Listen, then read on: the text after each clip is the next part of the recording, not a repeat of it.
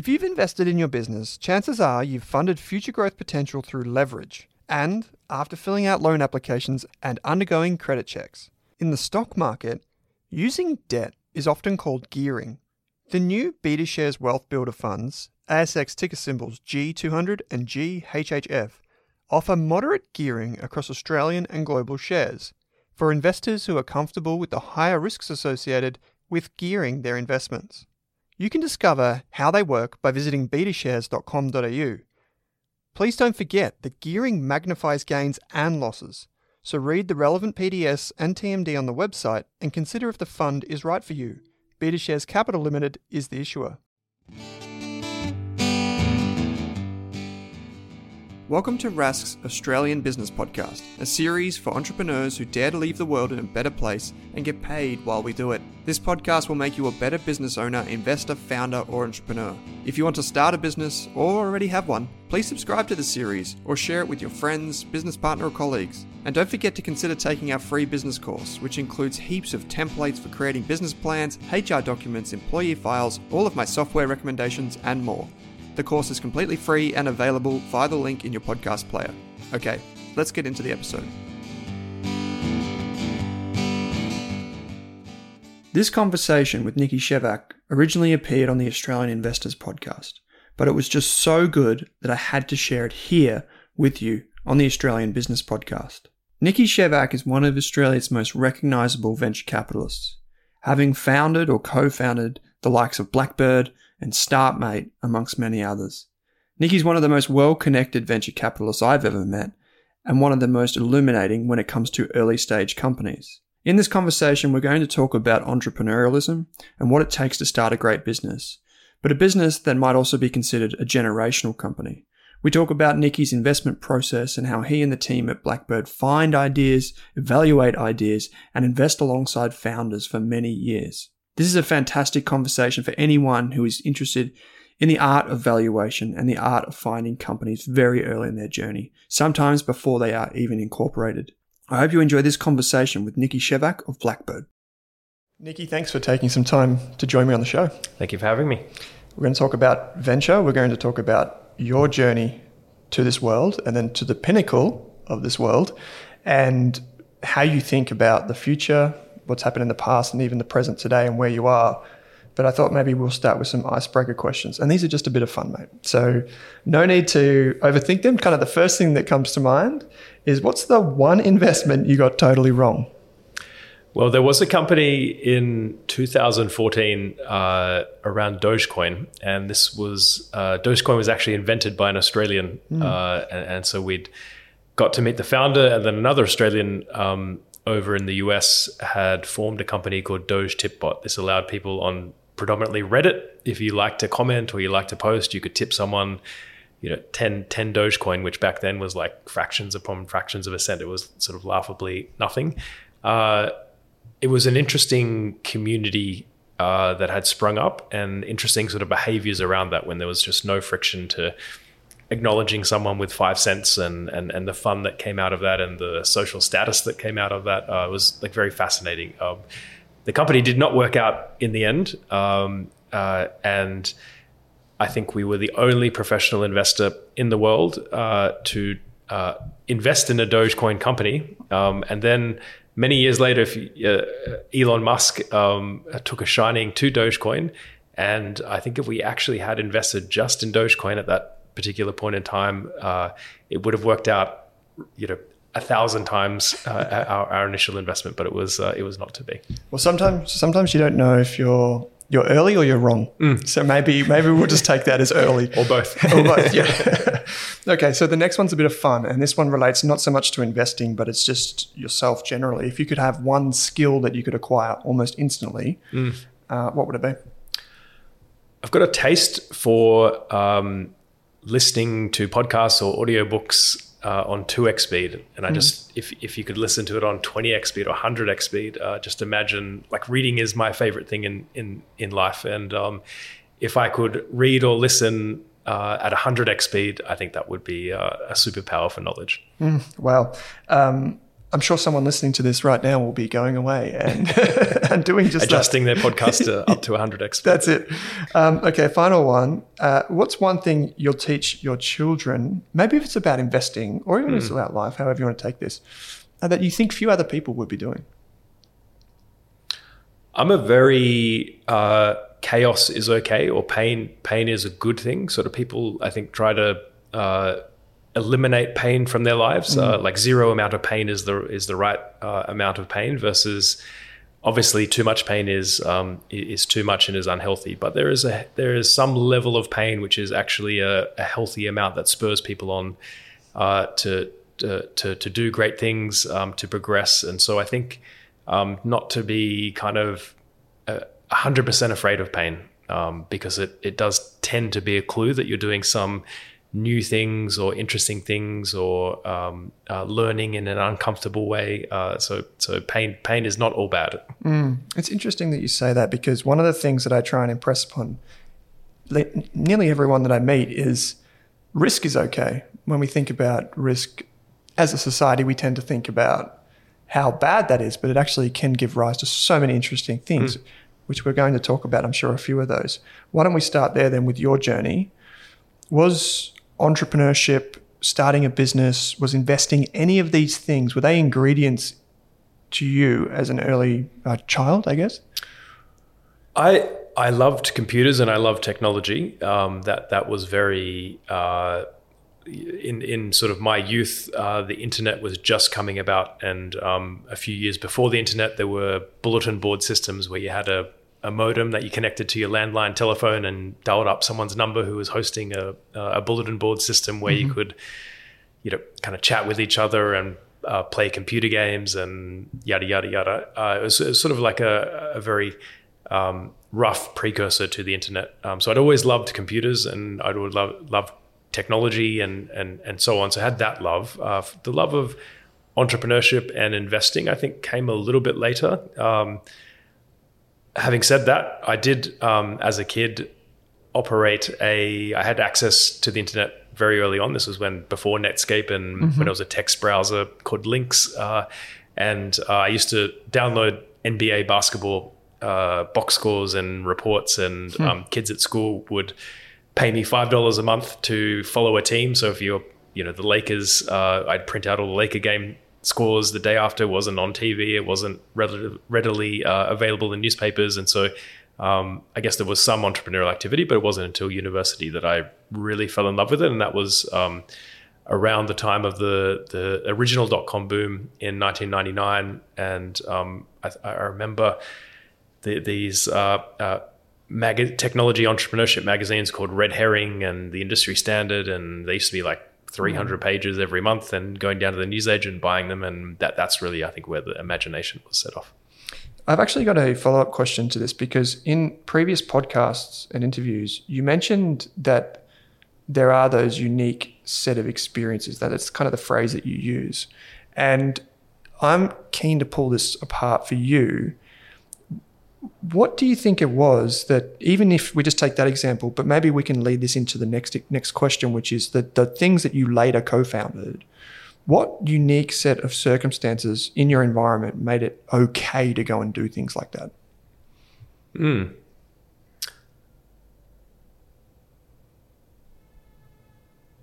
I would say I'd always been encouraged just to do things and to learn things, and as a kid, built sort of radio controlled cars, raced, did a lot of sport, competition, team.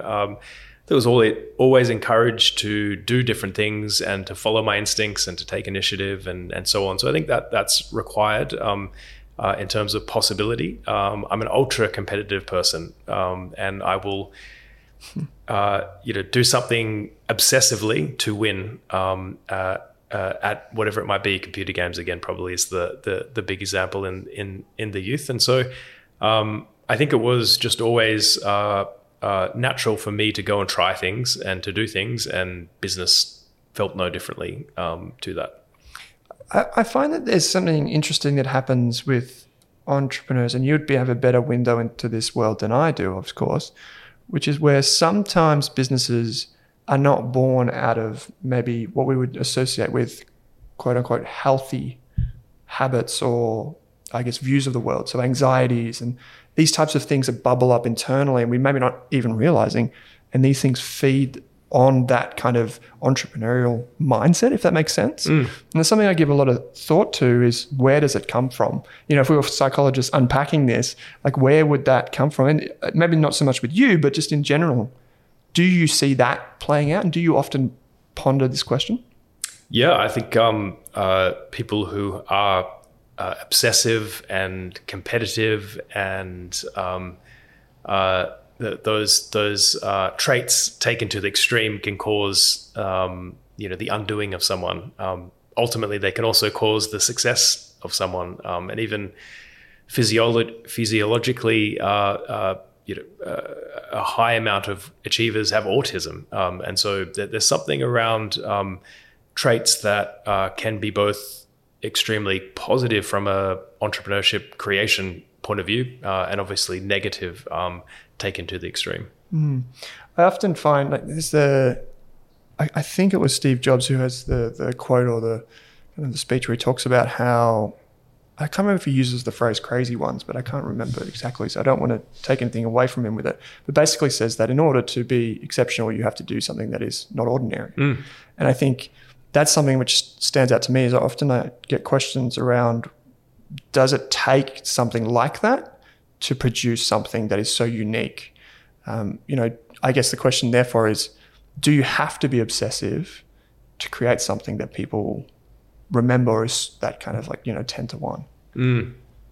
Maybe. All of the great founders I've had the fortune to see up close have a sort of complicated personality. Even if you think of entrepreneurship as a form of artistry, and any kind of singer or Van Gogh as an artist, or a lot of musicians ultimately committed suicide, and so there is a dark side or a complicated side to these very unique individuals that go on to greatness, and I don't think you need that. I think everything is also not binary. It's not like you have something, you don't have something. You have a degree of something, or it's sort of present on a spectrum. And then I think for success, you also require a complement of people. You need a balance of folks, and certainly you do need the craziness, you do need the uniqueness and the strange to something, but you also need the balance and complementary personalities around that kind of visionary type person. You, if I'm not mistaken, you co-founded 2 businesses. I'm not sure if this was in uni or out of uni.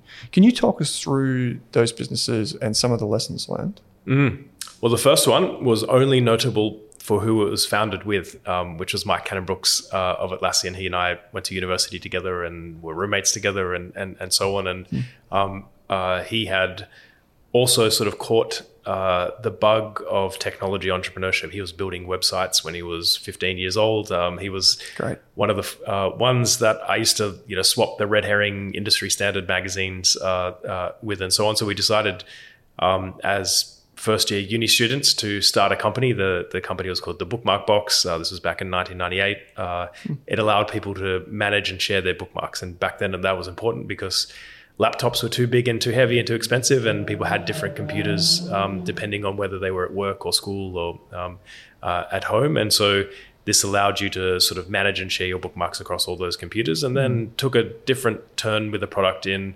that it was a sort of way in which to attack web spam. Web spam was a real problem back then. This was pre-Google, where people were sort of just writing random keywords in their pages, and they would hope that they would rank highly for those. But we had this sort of about 50,000 users, 8 million bookmarks, and kind of a clue as to what were the trusted pages on the web, and to elevate those bookmarked pages higher than others. And just as we were sort of taking the product in that direction, we ended up selling the company to another firm in New York called Blink.com. It had raised lots and lots of money before it launched. There were other companies that raised lots and lots of money, and we both sort of saw the writing on the wall or felt the imposter syndrome acutely, and we were the knife in a gunfight. And so we decided to run a process where to sell the company. Again, these are all highfalutin terms for what was a very small kind of financial outcome, but it was a beautiful kind of 2 years of education. It was just 100 kilometers an hour, learning every single second along the way. And I often say that the Bookmark Box was my university degree. I met so many awesome people at university, but the actual content, I felt I learnt 10 times more via the Bookmark Box than the university degree itself. Then I moved to New York shortly thereafter. This was post-university and completing university. Started another company called Home Thinking. It was a real estate website that crawled all of the home transaction data to know that a particular agent sold the most homes for the best prices in a particular neighborhood. And so you as a homeowner could enter in where your house was. You could get back a list of people that had this sort of quantifiable resume of all the homes they sold, for what prices, how long it took them, as well as sort of consumer reviews left by homeowners as well. So as a kind of quantifiable way to make a decision. That business succeeded for a little while there. It rode the kind of organic search wave of Google.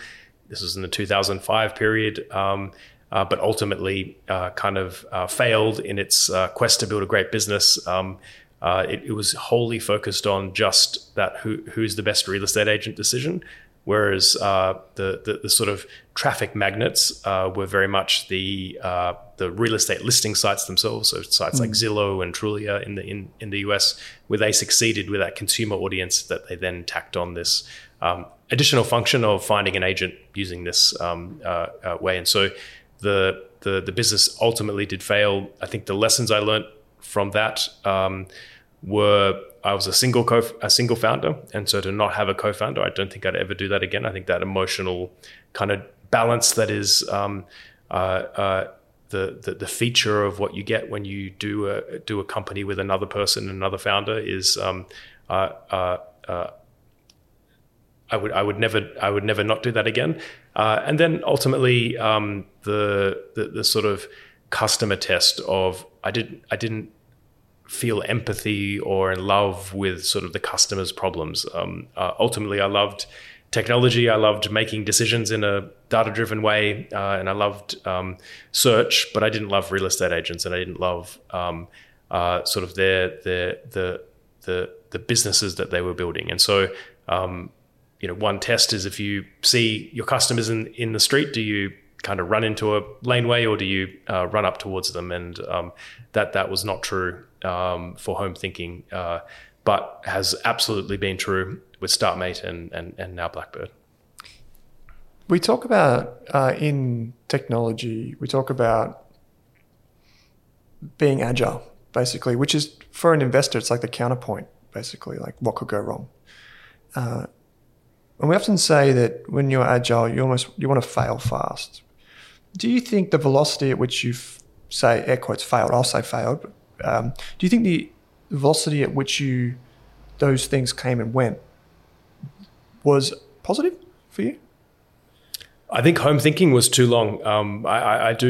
The ultimate sadness is when something doesn't fail or doesn't succeed. There's a kind of third state in between where it kind of goes along, but is not going to be, the outcome that people wanted originally. It's not, a great business, and so it's sort of, but failing that, there's no, it has revenue, it has customers, it might even be growing, but it wasn't what was imagined when the company began. And so I think Home Thinking, which was about sort of 5 years, that probably should have been a few years shorter, had it all perfectly worked out. Having said that, the Bookmark Box was, I think, 18 months, so that was probably too short to really know could we make it or not in that original vision. And obviously 1999 was one of the craziest times in the world of internet technology. So that was the predominant variable there, rather than a micro sort of choice that we made. Because if people look at you now, they'd say, well, how successful has he been? It's wonderful. And those experiences shaped who you are today. The next part of your journey is the really interesting part from what you've built and what you have allowed other people to build, especially. So I heard you say that you were interested in finding other businesses to invest in, and at a time you were writing maybe a couple of checks a year for $25,000 to help entrepreneurs get started, basically. Can you describe the problem that you identified with that and the journey, with StartMate and then Blackbird? So I moved back from New York to Sydney. And I think from both New York, but also I was in San Francisco quite often. And as I mentioned, in the case of Home Thinking, you'd got to know other folks like the founders of Zillow and Trulia and Yelp, which started around the same time as Home Thinking, and had got to know a set of companies and a set of founders that when I moved back to Australia, what struck me was the people I was meeting here were just as good as the people, the best of the best that I was meeting, had met in the US. And so there was a sense of, all of this great, this magic happening, but no one really paying attention. So that was a prompt for the desire to start angel investing. Angel investing in the form of $25K. So not fortunate, but not you're not sort of a kingmaker in any sense if you're writing $25,000 checks into seed round companies. And the people I was meeting at the time, people would raise like a $300,000 round or a $500,000 seed round, and $25,000 wasn't enough to bring the round together. If I was, saying yes at the front of the process, I'd introduced some people I'd met to other folks that I knew to help that along. But it was, I would say, there just weren't that many people interested in angel investing in Australia in 2010 at the time. So there was a sense of having to create a market or to create something that wasn't there, and that led to StartMate. The other thing that was attractive personally was it would allow me to do investing at a greater frequency, spread across a greater portfolio of investments, but also speed up the learning. Normally, as an investor, as a VC, you might invest in 2 companies per year at a sort of set pace, versus in StartMate, we could invest in 5 companies, 10 companies per batch, do the batches twice a year, see hundreds of companies in each of those application processes, and so there was a rate of learning advantage there. And then also, what I'd noticed is in Silicon Valley, the magic of Silicon Valley is when someone creates a successful technology company, they help and invest in the next generation, and that wasn't true in Australia in 2010. People who had succeeded tended to sort of stick to their own circles, or they might have succeeded and retired and bought real estate in Byron Bay, but they hadn't really shown an interest in investing in the next generation of technology companies. And so the other important element of StartMate at the beginning was this community of founders who were interested in investing and helping the next generation. As again, the batch unit enabled them to sort of efficiently help the next generation in this format of investment. So I would say I moved back, I started looking around. It was kind of slowly happening, but it wasn't very exciting. And then by creating StartMate, we could bring all of these elements together. I could personally learn much more quickly. It was a better way to financially invest across a number of startups instead of a single startup. And then that was the beginning of StartMate.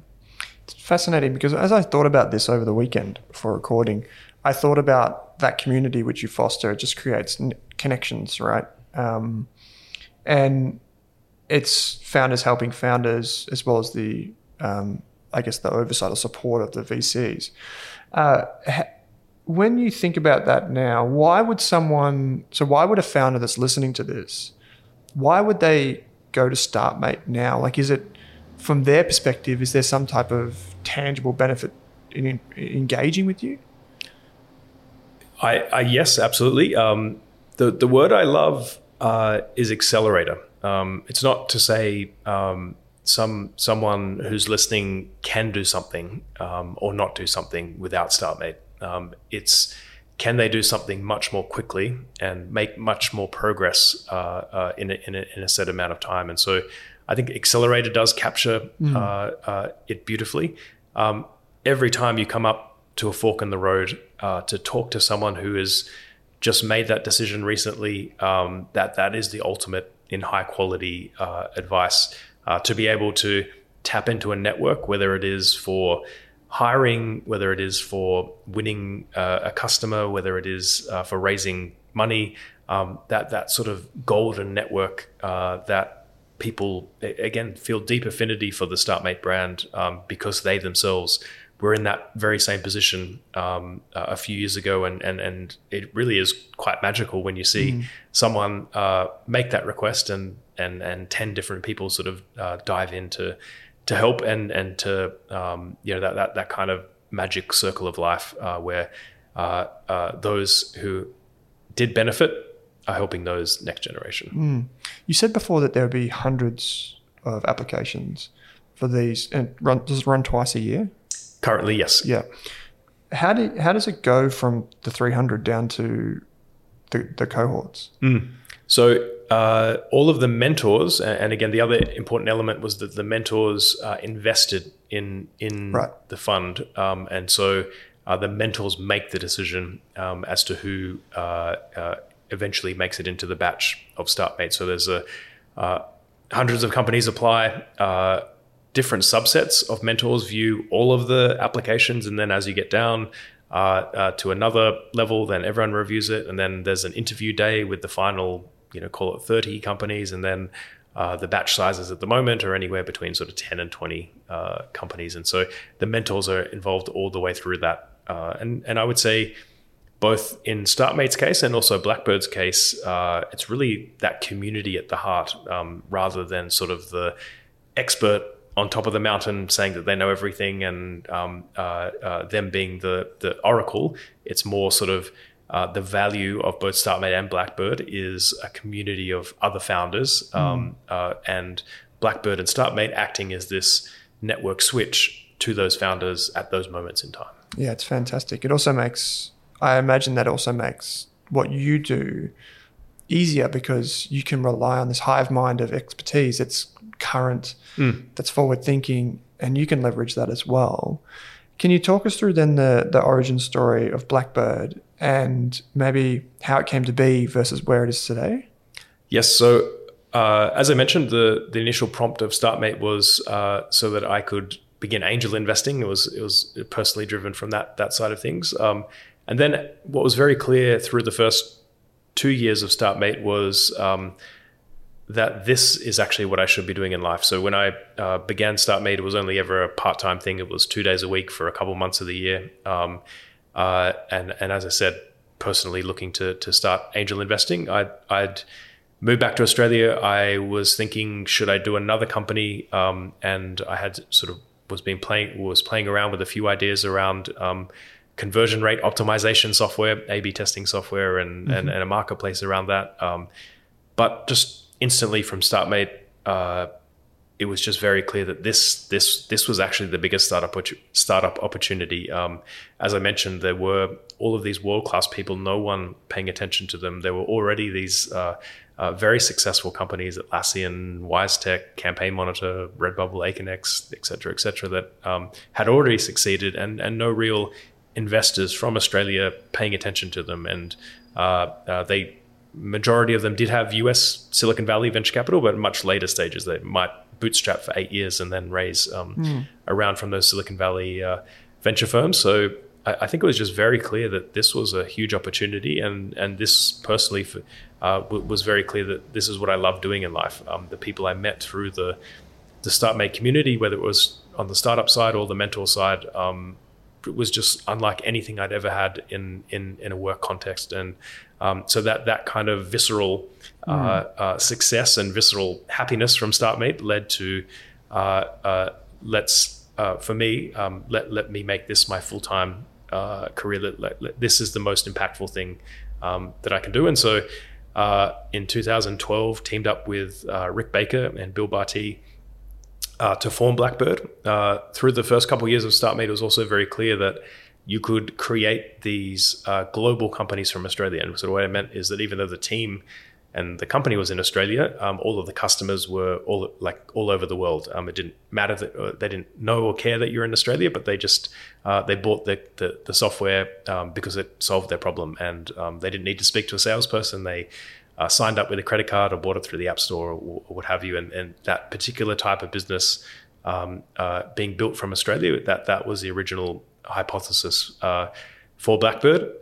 Again, we'd seen the power or the magic of founders helping other founders. And so the idea of Blackbird was we'd raise a fund, and that fund would predominantly come from the founders of those successful companies, putting in their own personal money, but also their own time to help out the next generation. And so in 2012, formed Blackbird. Took us 2 years end to end to raise all of our first fund. We did a kind of first close 1 year in to the journey and ended up raising $29 million. It was so hard. We met more than 500 people.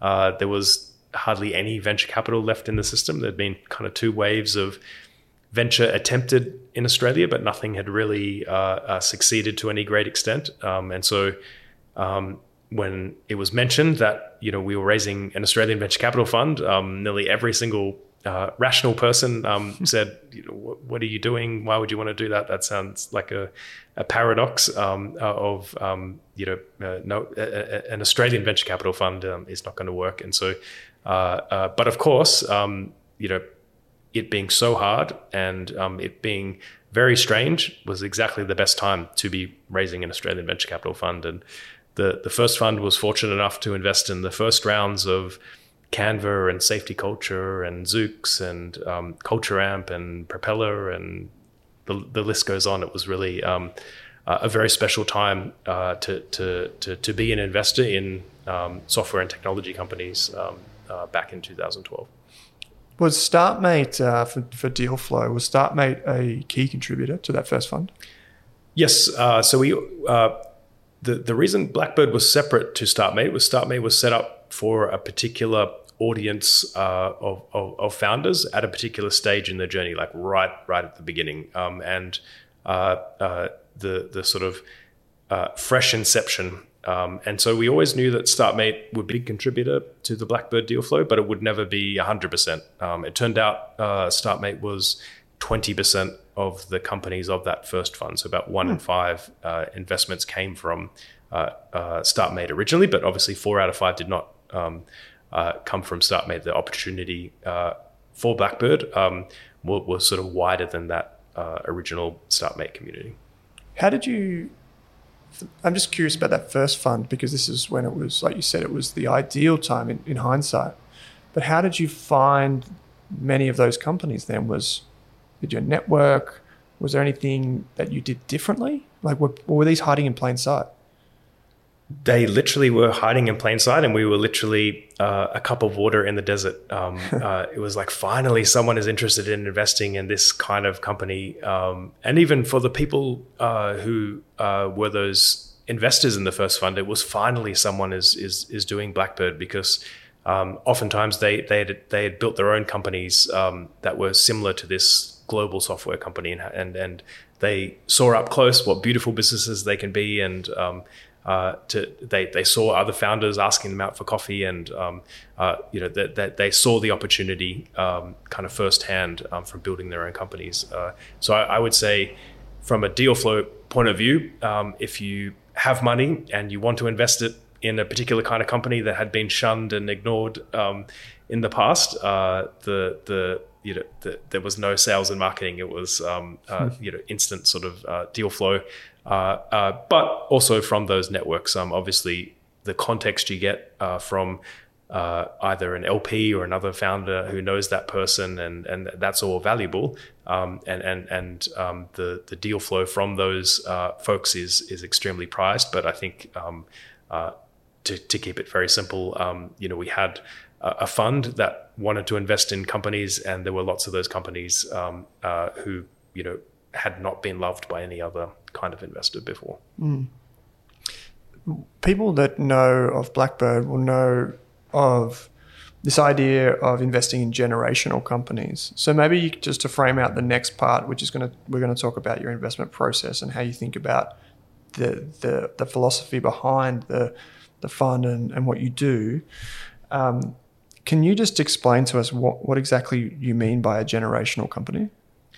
So in the world, a small amount of companies will account for the majority of value. And if you look at in the US, the many of the top 10 companies are technology companies. In China, the top 2 companies are technology companies. And technology in particular has this characteristic of allowing companies to compound for a very long period of time. Google at hundreds of billions of dollars of revenue, still growing, not this year, but last year grew north of 20%, which is just record-setting, beautiful businesses. And so in venture capital, there's a phenomenon called the power law, which is like one company tends to account for the majority of value, which means that one company is worth more than every other company.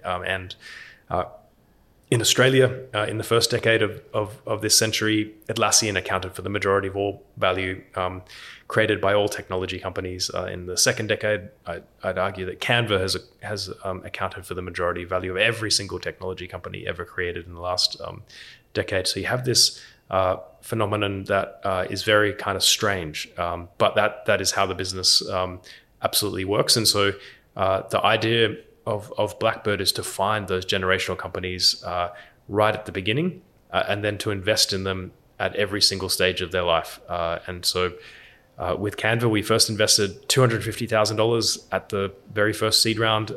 We've invested more than $270 million just into Canva. And so the business of Blackbird is about relationships and those generational companies, which sounds a bit general and squishy, but the venture capital industry is not structured like that. The venture capital industry is sort of divided up into the round of capital. I'm a seed fund that invests in seed rounds, and I sort of stick to that particular stage, which didn't ever make sense to us. And some funds specialize just in investing in growth stage companies and just invest in that particular round, and so that's how the industry is structured. We made Blackbird about the company and about forming a partnership with them very early on in their lives. Hopefully, Blackbird is the investor in the first round, but that relationship ultimately leading to the privilege for Blackbird to keep investing in the company. I don't think we ever deluded ourselves that Blackbird could outcompete Accel and Sequoia in a particular round without particular history. But if Blackbird invests in the very first round and builds a great relationship with that company, that relationship can outcompete the brand of Accel and Sequoia when the company is clearly a success story and clearly every single person in the world would love to invest in that company. So the strategy of Blackbird is to start at the very beginning and then to invest in every single round of capital. Have you read the book Guerrilla Game? I have heard of it. I have not read it. No, sorry. Yeah, no, that's okay. So the basic premise, if I could simplify it, so apologies to the authors if they're listening, but the basic premise was written in 97, and is that you identify the gorillas that take the share, as you said, power laws, but you can identify them early. And the problem is a lot of value investors struggle with this conceptually because they tend to think as each individual investment is a value investment, where at least in this book, the principle is that you take a broad approach to begin with, and then as the gorillas are identified, you move your chips across the table. And this is the idea that most of that value is captured, and people tend to underestimate how much value is captured, because what happens is as the gorillas emerge, the competitive advantage period, i.e. the timeline for them to dominate, expands, but it also expands in another direction in terms of value creation and value capture. So you have an exponential amount of value creation over a longer period of time. And so a lot of people think like, oh, you know, in public markets, they think, oh, stock's gone up 100%, therefore it's overvalued. But no, maybe the value creation that's going on is exponential.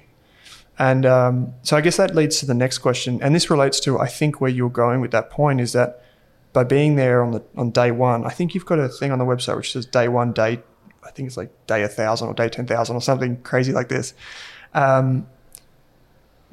Do you think that approach, like that venture style approach, is we get as many of these smaller deals as we can across the line to prove that we are here and we are valid, and then the founders look more favorably upon us? Is that basically the idea?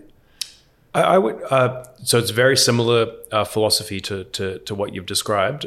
But I would say just in the beginning, having a humble enough approach to know this is something worth trying, this is something worth exploring, and not overthinking it in terms of wanting to know. You want to know every piece of information at the beginning, but you don't have that until you begin exploring with the founder and with the company whether it is a decent market, whether it is a problem people care about. And so I think at the beginning, it's giving interesting people with interesting ideas the money to go and explore those frontiers of the market, and knowing that nearly every single time you'll be wrong.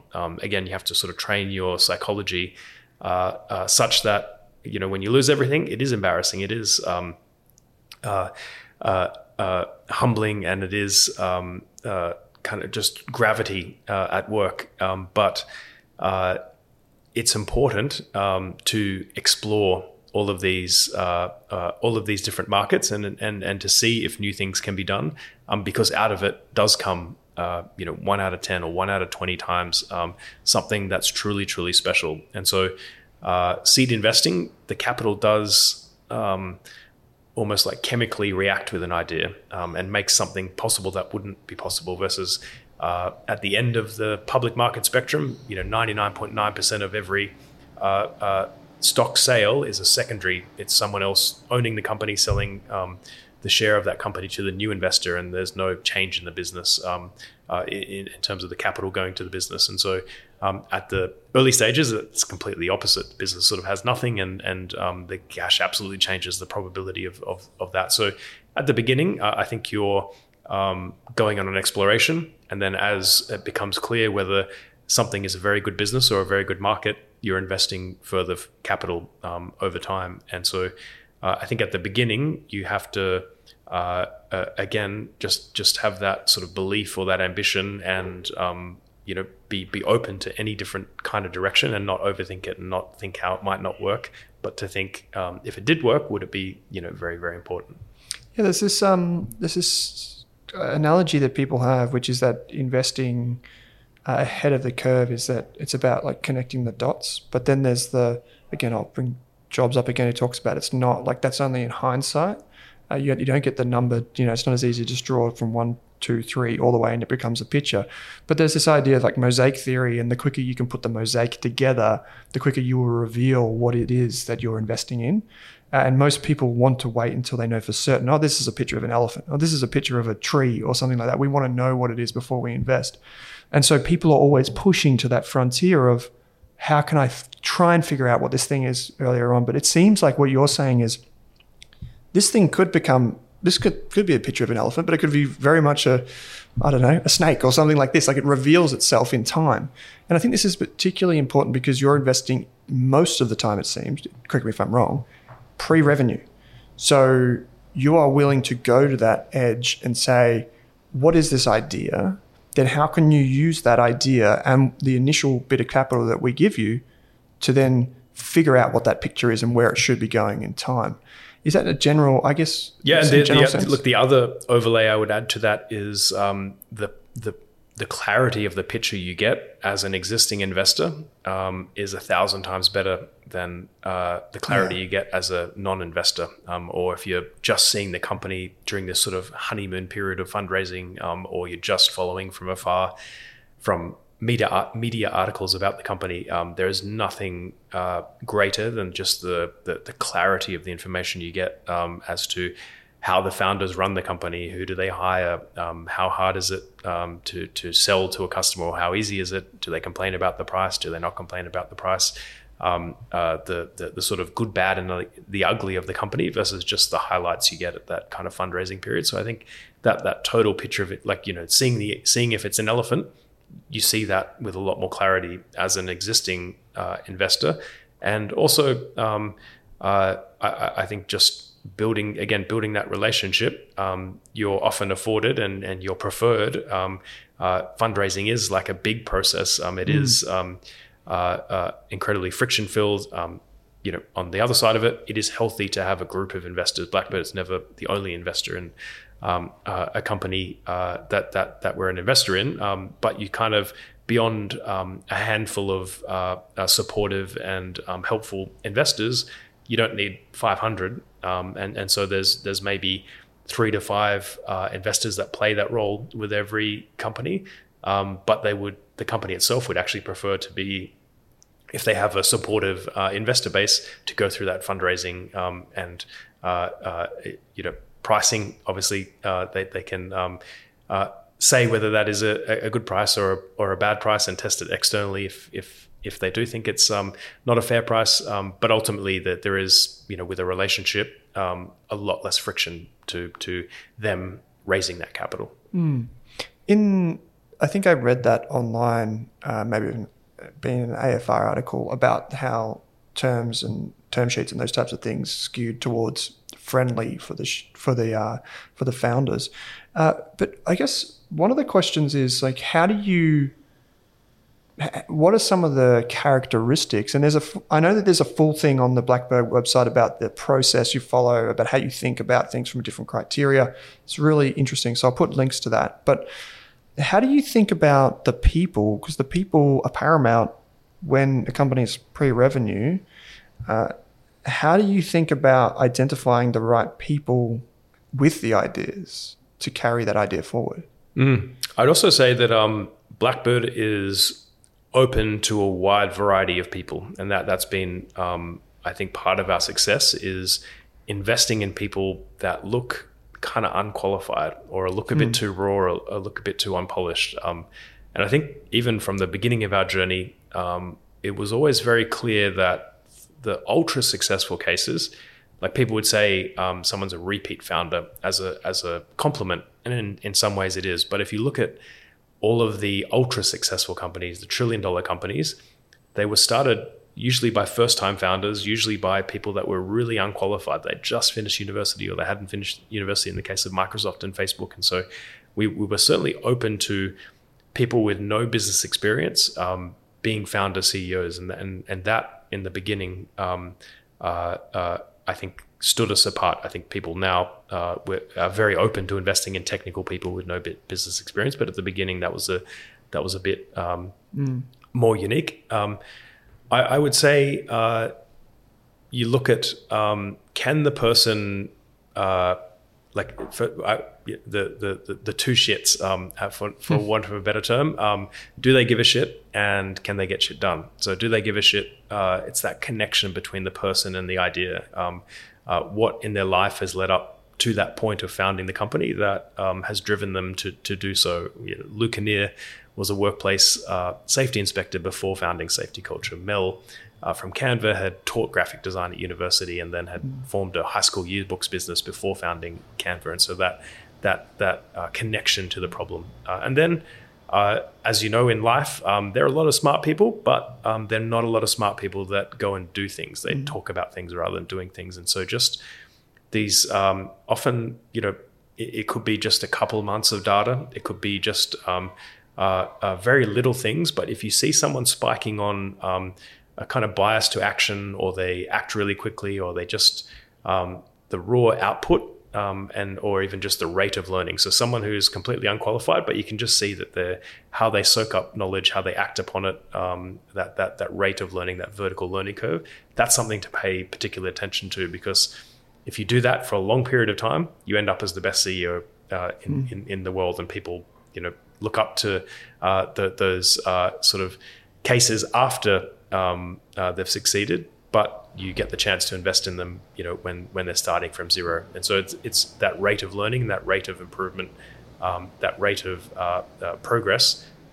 Any kind of spikes or any sort of glimmers of hope amongst what they've done in the last couple of months, that you should pay very close attention to that as well.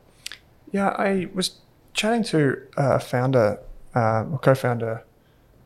Nick Nicolaides from Perla before coming in today. And he was saying that one of the things that he finds really interesting about you is kind of that initial, that genesis, like that the spark that goes off for these, you get these people together in this, in ancient times we call them a tribe, but now we call them companies.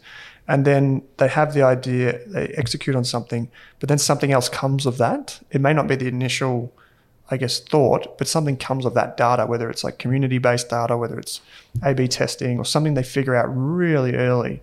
So is that kind of like is that something that you see is very common? It's kind of like embedded optionality?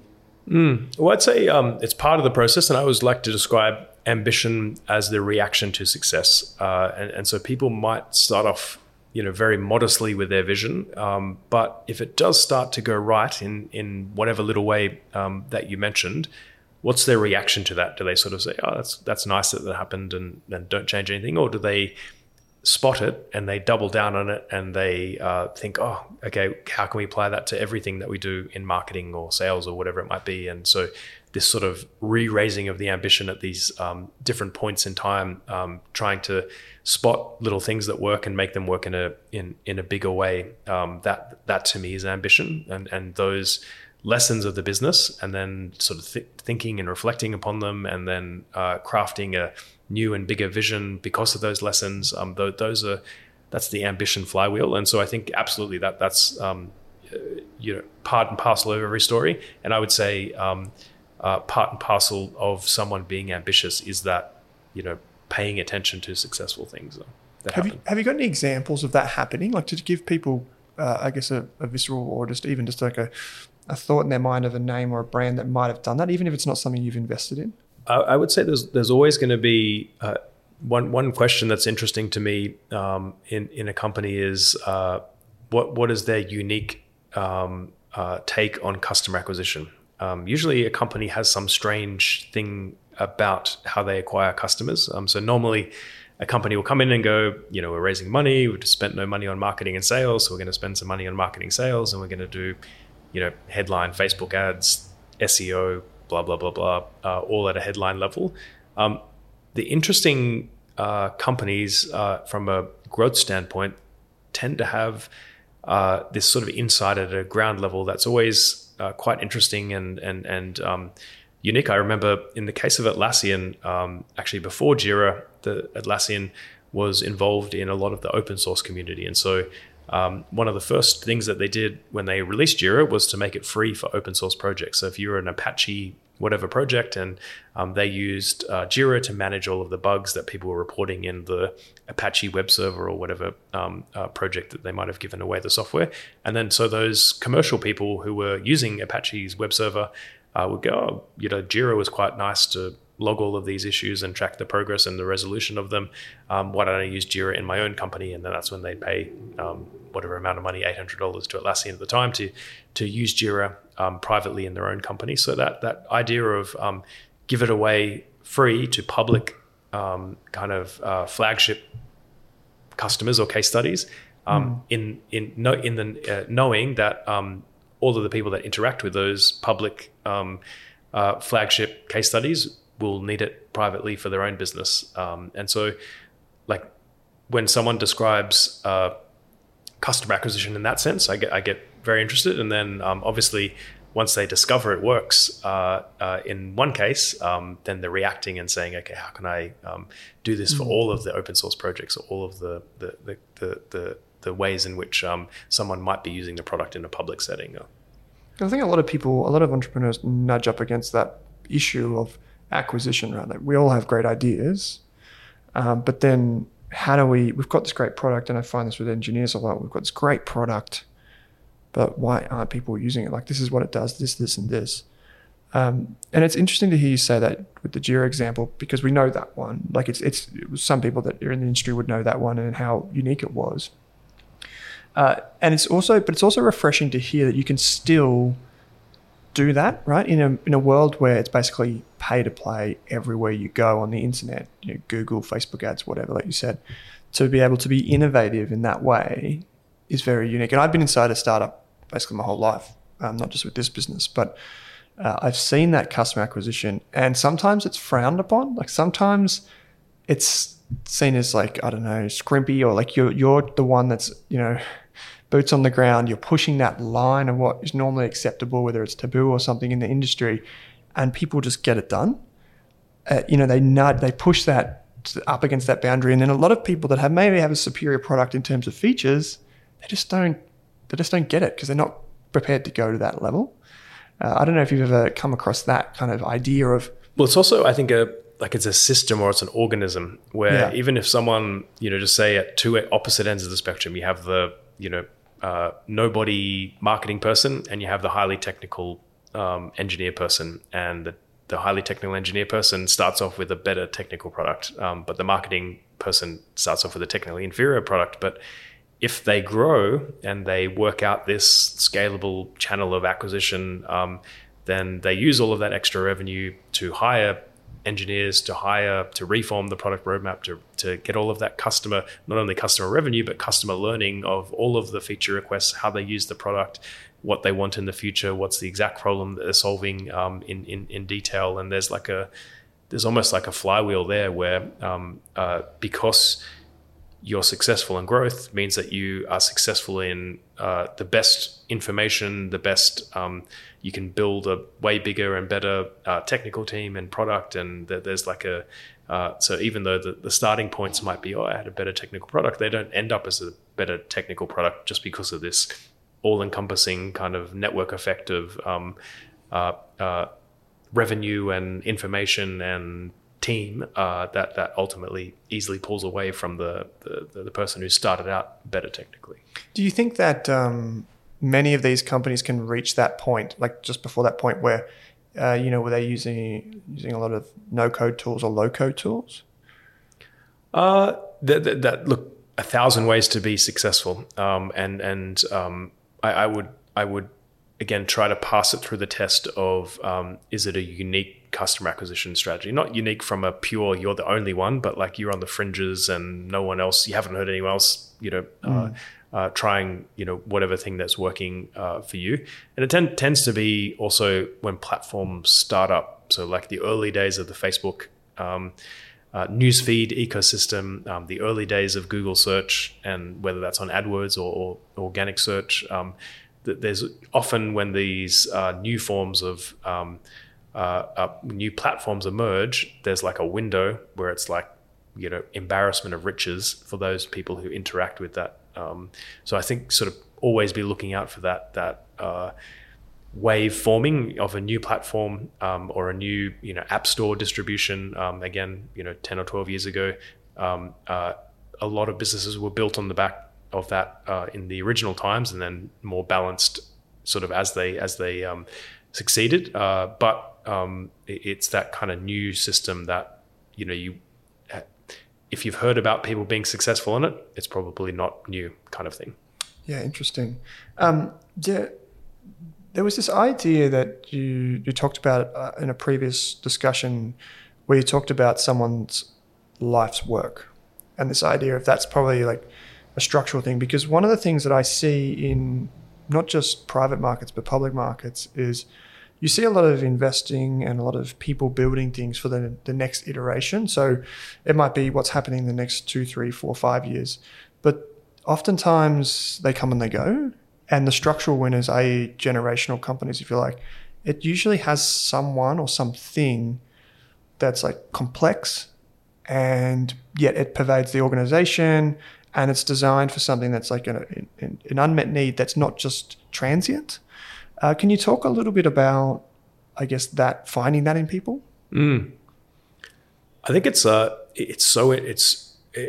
useful both in the beginning and then for the company not to end. So in the beginning, that vision in someone's head of what they want to achieve eventually in the world keeps them going, in this kind of uncertain beginning where it's not clear that it's working right away. And then if it does work really well, someone is doing their life's work will actually say no to getting acquired at quite generous at the time valuations or dollar amounts, but it's the company's progress is so incomplete that they know that the end of the rainbow is 100 times bigger than that whatever very generous acquisition offer. So to get a $100 billion company, you need actually someone to say no to a $100 million acquisition and a $1 billion acquisition, because once a company is clearly successful, they will get acquisition offers, and really the person doing their life's work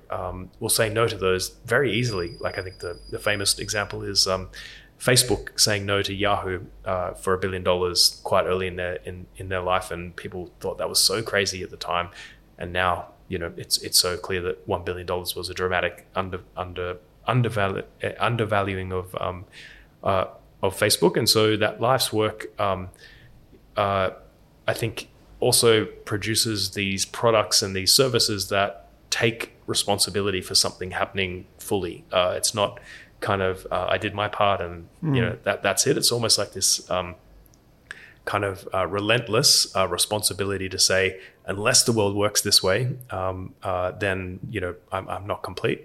The other thing is, I think the joy is actually in its infinity. That the fact that mission is never achieved is actually the joy in the vision, where you could work for decades and still not be quite complete. Increase the GDP of the internet, which is Stripe's vision. It's so wonderful in its unattainableness, and so I think also when you have that kind of vision, the product roadmap expands. Oftentimes, someone builds a product, great. And then it just becomes about spending more on sales and marketing versus, I think, someone doing their life's work or a generational company, they build the first product, but that first product gives them ideas for the next 5 products, and the roadmap expands. And look at how Amazon took selling stuff on the internet to the Prime subscription and beyond. It's just that ever expanding product roadmap that would can last for decades versus, I think, companies where it's kind of like they launch one product and they kind of run out of ideas. So, Nikki, there's a lot of quote unquote value investors who listen to the show, and a lot of them would think, if you say that like to infinity and beyond, basically in terms of like the mission's never done, some of them may think, well, when do you get your value? Basically, how do you take that back? There has to be an exit and there has to be this and that. How do you, and this is more so a question generally speaking, so I kind of want it to be open-ended, which is, how do you think about valuing, if at all, these opportunities? I've heard you talk about valuation as an art form, but how do you think about that being so early?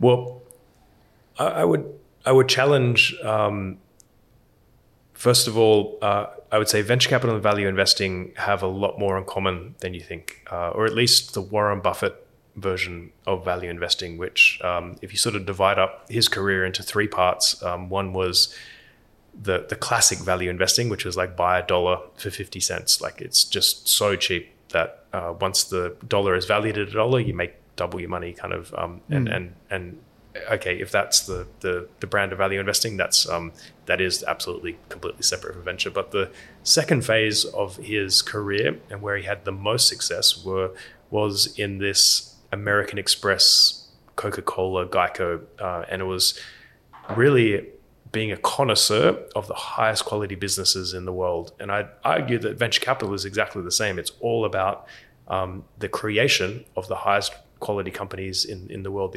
The end result is Google and Microsoft and Apple, and those are venture-backed companies. And I would, Apple is Berkshire Hathaway's biggest investment at the current time. And Warren Buffett is best friends with Bill Gates, and his greatest investment regret is not investing in Microsoft. So I'd argue that the two worlds are similar in that version of value investing of the highest quality companies. And then the third phase of Berkshire Hathaway, because they've been so successful, they need to invest a lot of money, and so they need to do utilities and railways and so on. That's again separate from venture capital, but the second phase is very, very similar. The other, I would say, just having a long-term horizon isn't specific to venture capital, and I'd say one of the weaknesses of value investors is this constant mean reversion. They're like, hey, this is a certain company at a certain price point in the price cycle, and if it goes back to normal, I'm going to sell, and they're constantly having to look for new ideas because they're constantly back at square one, and that actually leads to a lot of error. I would say that sort of like it's just a lot of work for very little reward versus investing. Again, you have to appreciate the company. You have to invest at a reasonable price. But if you just bought and held Microsoft, or you just bought and held Apple, if you just bought and held Google, and did nothing else, you would actually way outperform all of the little, mean reversion 100 times a year kind of busy work that a lot of value investors. So it's just like if you're lazy, it's just a lot of work to do those short-term mean reversion. And I would say the ultimate return on your investment thinking is how to appreciate those generational companies, how to appreciate the highest of high quality, and then working out a way in which you can be a very long-term holder of those companies. Everyone's version of long-term is going to be different. In the venture capital world, we raise a fund, and that fund does need to be wrapped up in 10 years. So it's not an infinite time, and it is a set amount of time.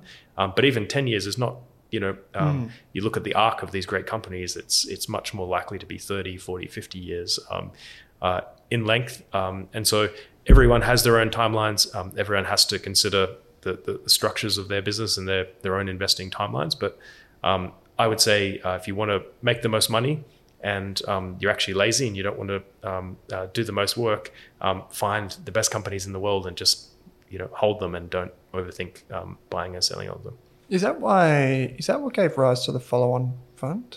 Yeah, it was just very clear. Very clear that the venture capital industry was strangely structured. As I said, the seed fund invests in the seed round, and what that boiled down to in reality is that you invested in you invested in a company before you knew it was successful, and then as soon as you did know it was successful, you proudly said that you didn't invest anything after that, which doesn't make any sense at all. And then I would also say that that relationship that you built with the company affords you the opportunity to continue investing in the company. And so you had this combination of makes no sense to invest before you know it's successful and nothing after, and you've got the front row seat. You're the person that as that company succeeds, you have the chance to invest further capital. And so we, beginning from our second fund, we raise. So when we raise a fund in inverted commas, it's actually a number of different vehicles. It's essentially the seed funds, which is all the brand new companies, all the fresh new rounds. We invest in about 12 companies in Australia a year, and we invest in about 7 companies in New Zealand a year. And those seed funds make those first investments in the companies.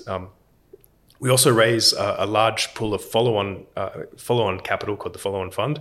And that is for all the existing portfolio and all those companies that are showing the most promise, that it's beginning to seem clear that a company is being successful, it will be successful. And so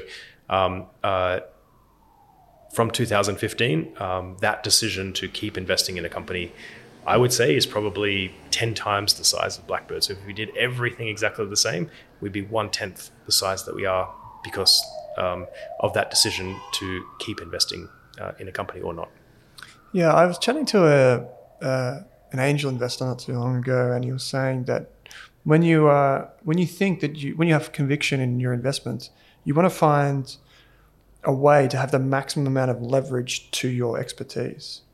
And so if your expertise is finding great companies, doubling down on them when you know that they are working, that is the thing that you should be looking to leverage again and again and again. And it seems you've done that by having that structure and being able to push that, because I see that all the time. I see people like, yeah, we're a small cap fund, we're a mid cap fund, we're a large cap fund. And you just think, why don't you just hold the thing? If that's the best idea, and if only in public markets, if only 1, 2, 3, 4% of companies that create all the value, why not just keep holding them? It sounds so simple, but that's just a result of the structure and the way we set up finance in so many ways. It just seems backwards. Absolutely, yes. I think look, the portfolio allocation model, or in the way in which nearly every single institutional investor in the world structures their portfolio. That's the reason why there's the venture capital bucket, or the private equity bucket, or the small cap bucket, or the big cap bucket, or the Australian equity, the US equity. It's driven by that almost universal approach of institutional investors to have that portfolio allocation model. But it doesn't make any sense from an investment point of view of again, the person with the most context on that company, the person who has seen the elephant picture, is sort of forced to step back when they know it's the elephant, and then the next person, they're not clear if it's an elephant, and the next person, and so on and so on. Yeah, for sure. Mate, I've got one more question for you, but I might just ask you for a moment. Now, you've driven in here from the city, into the city, and you've had this wonderful chat with us. If people are listening to this, if they're investors that want to get involved, if they're founders that want to get involved, and when I say founders, I mean past or present, where can they go? Like, where would you direct them to? Yeah, check out the website. A couple of initiatives that were spoken about today were StartMate, so to be involved in the programs either as a startup or a mentor. Blackbird, we run a number of different programs there as well in terms of Giants, which is an online community, people who are just sort of thinking through an idea and they want to get feedback from other founders and other people within the industry. It's completely free and is a great program that thousands of people go through every single year. If you want a job at a startup, and oftentimes a precursor to founding a company is knowing the lay of the land, or knowing how these companies do get created themselves. We have a program called the Lily Pad that sort of lets you meet a number of the portfolio companies of Blackbird and elsewhere. And if you're looking to sort of transition your career from perhaps a more generalist kind of background into a startup role, that program, StartMate, has a fellowship program that's similar aim. And so check out StartMate, check out Blackbird, and or contact me on Twitter, Nicky Shevak, or email is pretty easy to work out, Nicky@blackbird.vc. Yeah, great. Watch out now. You might have to have a few filters on that inbox. Surprisingly, people do not do not take the opportunity. Yes. Yeah, right. That's so surprising. Yep. Well, there you go. If you want to get in touch with Nicky, and I'll put all the links in the show notes to that too, if it's more convenient. But the final question that I wanted to ask is, what's one thing that you believe about investing that few people would agree with you on? Well, we have talked about the way in which the institutional investor world structures their portfolios into these particular buckets. I think the world comes down to these generational companies, and you want to have exposure to them across all the different sort of stages of their progress and all the different equity, debt, and so on. But I would say, to me, a much better way of thinking about the world is actually from that company attribute sense rather than the bucket sense. Great. Well, Nicky, thank you for driving in here, and thanks for taking the time to join me on the show. Thank you for having me. Thanks for listening to this episode of the Australian Business Podcast. I think this series is best served with my free business course on Rask Education. My free course includes all of my notes, templates, employment guides, legal documents, marketing strategies, software recommendation, and ideas for starting and running a small business. If you're a small business owner or an expert like an accountant, lawyer, investor, or entrepreneur, I want to hear from you. I'm not 100% sure what we're going to do with this podcast series, so I'm looking for sponsors, as well as potential co-hosts, and of course I'm eager to invest in businesses run by talented people. If you're looking for a supporter or advisor, a silent partner, or even an investor to support your growth, I can help. Please contact me via the Rask website. Finally, if this podcast or the course helps you, I only ask that you please help me by sharing it with one friend, colleague, or family member who runs a business. Thanks for listening.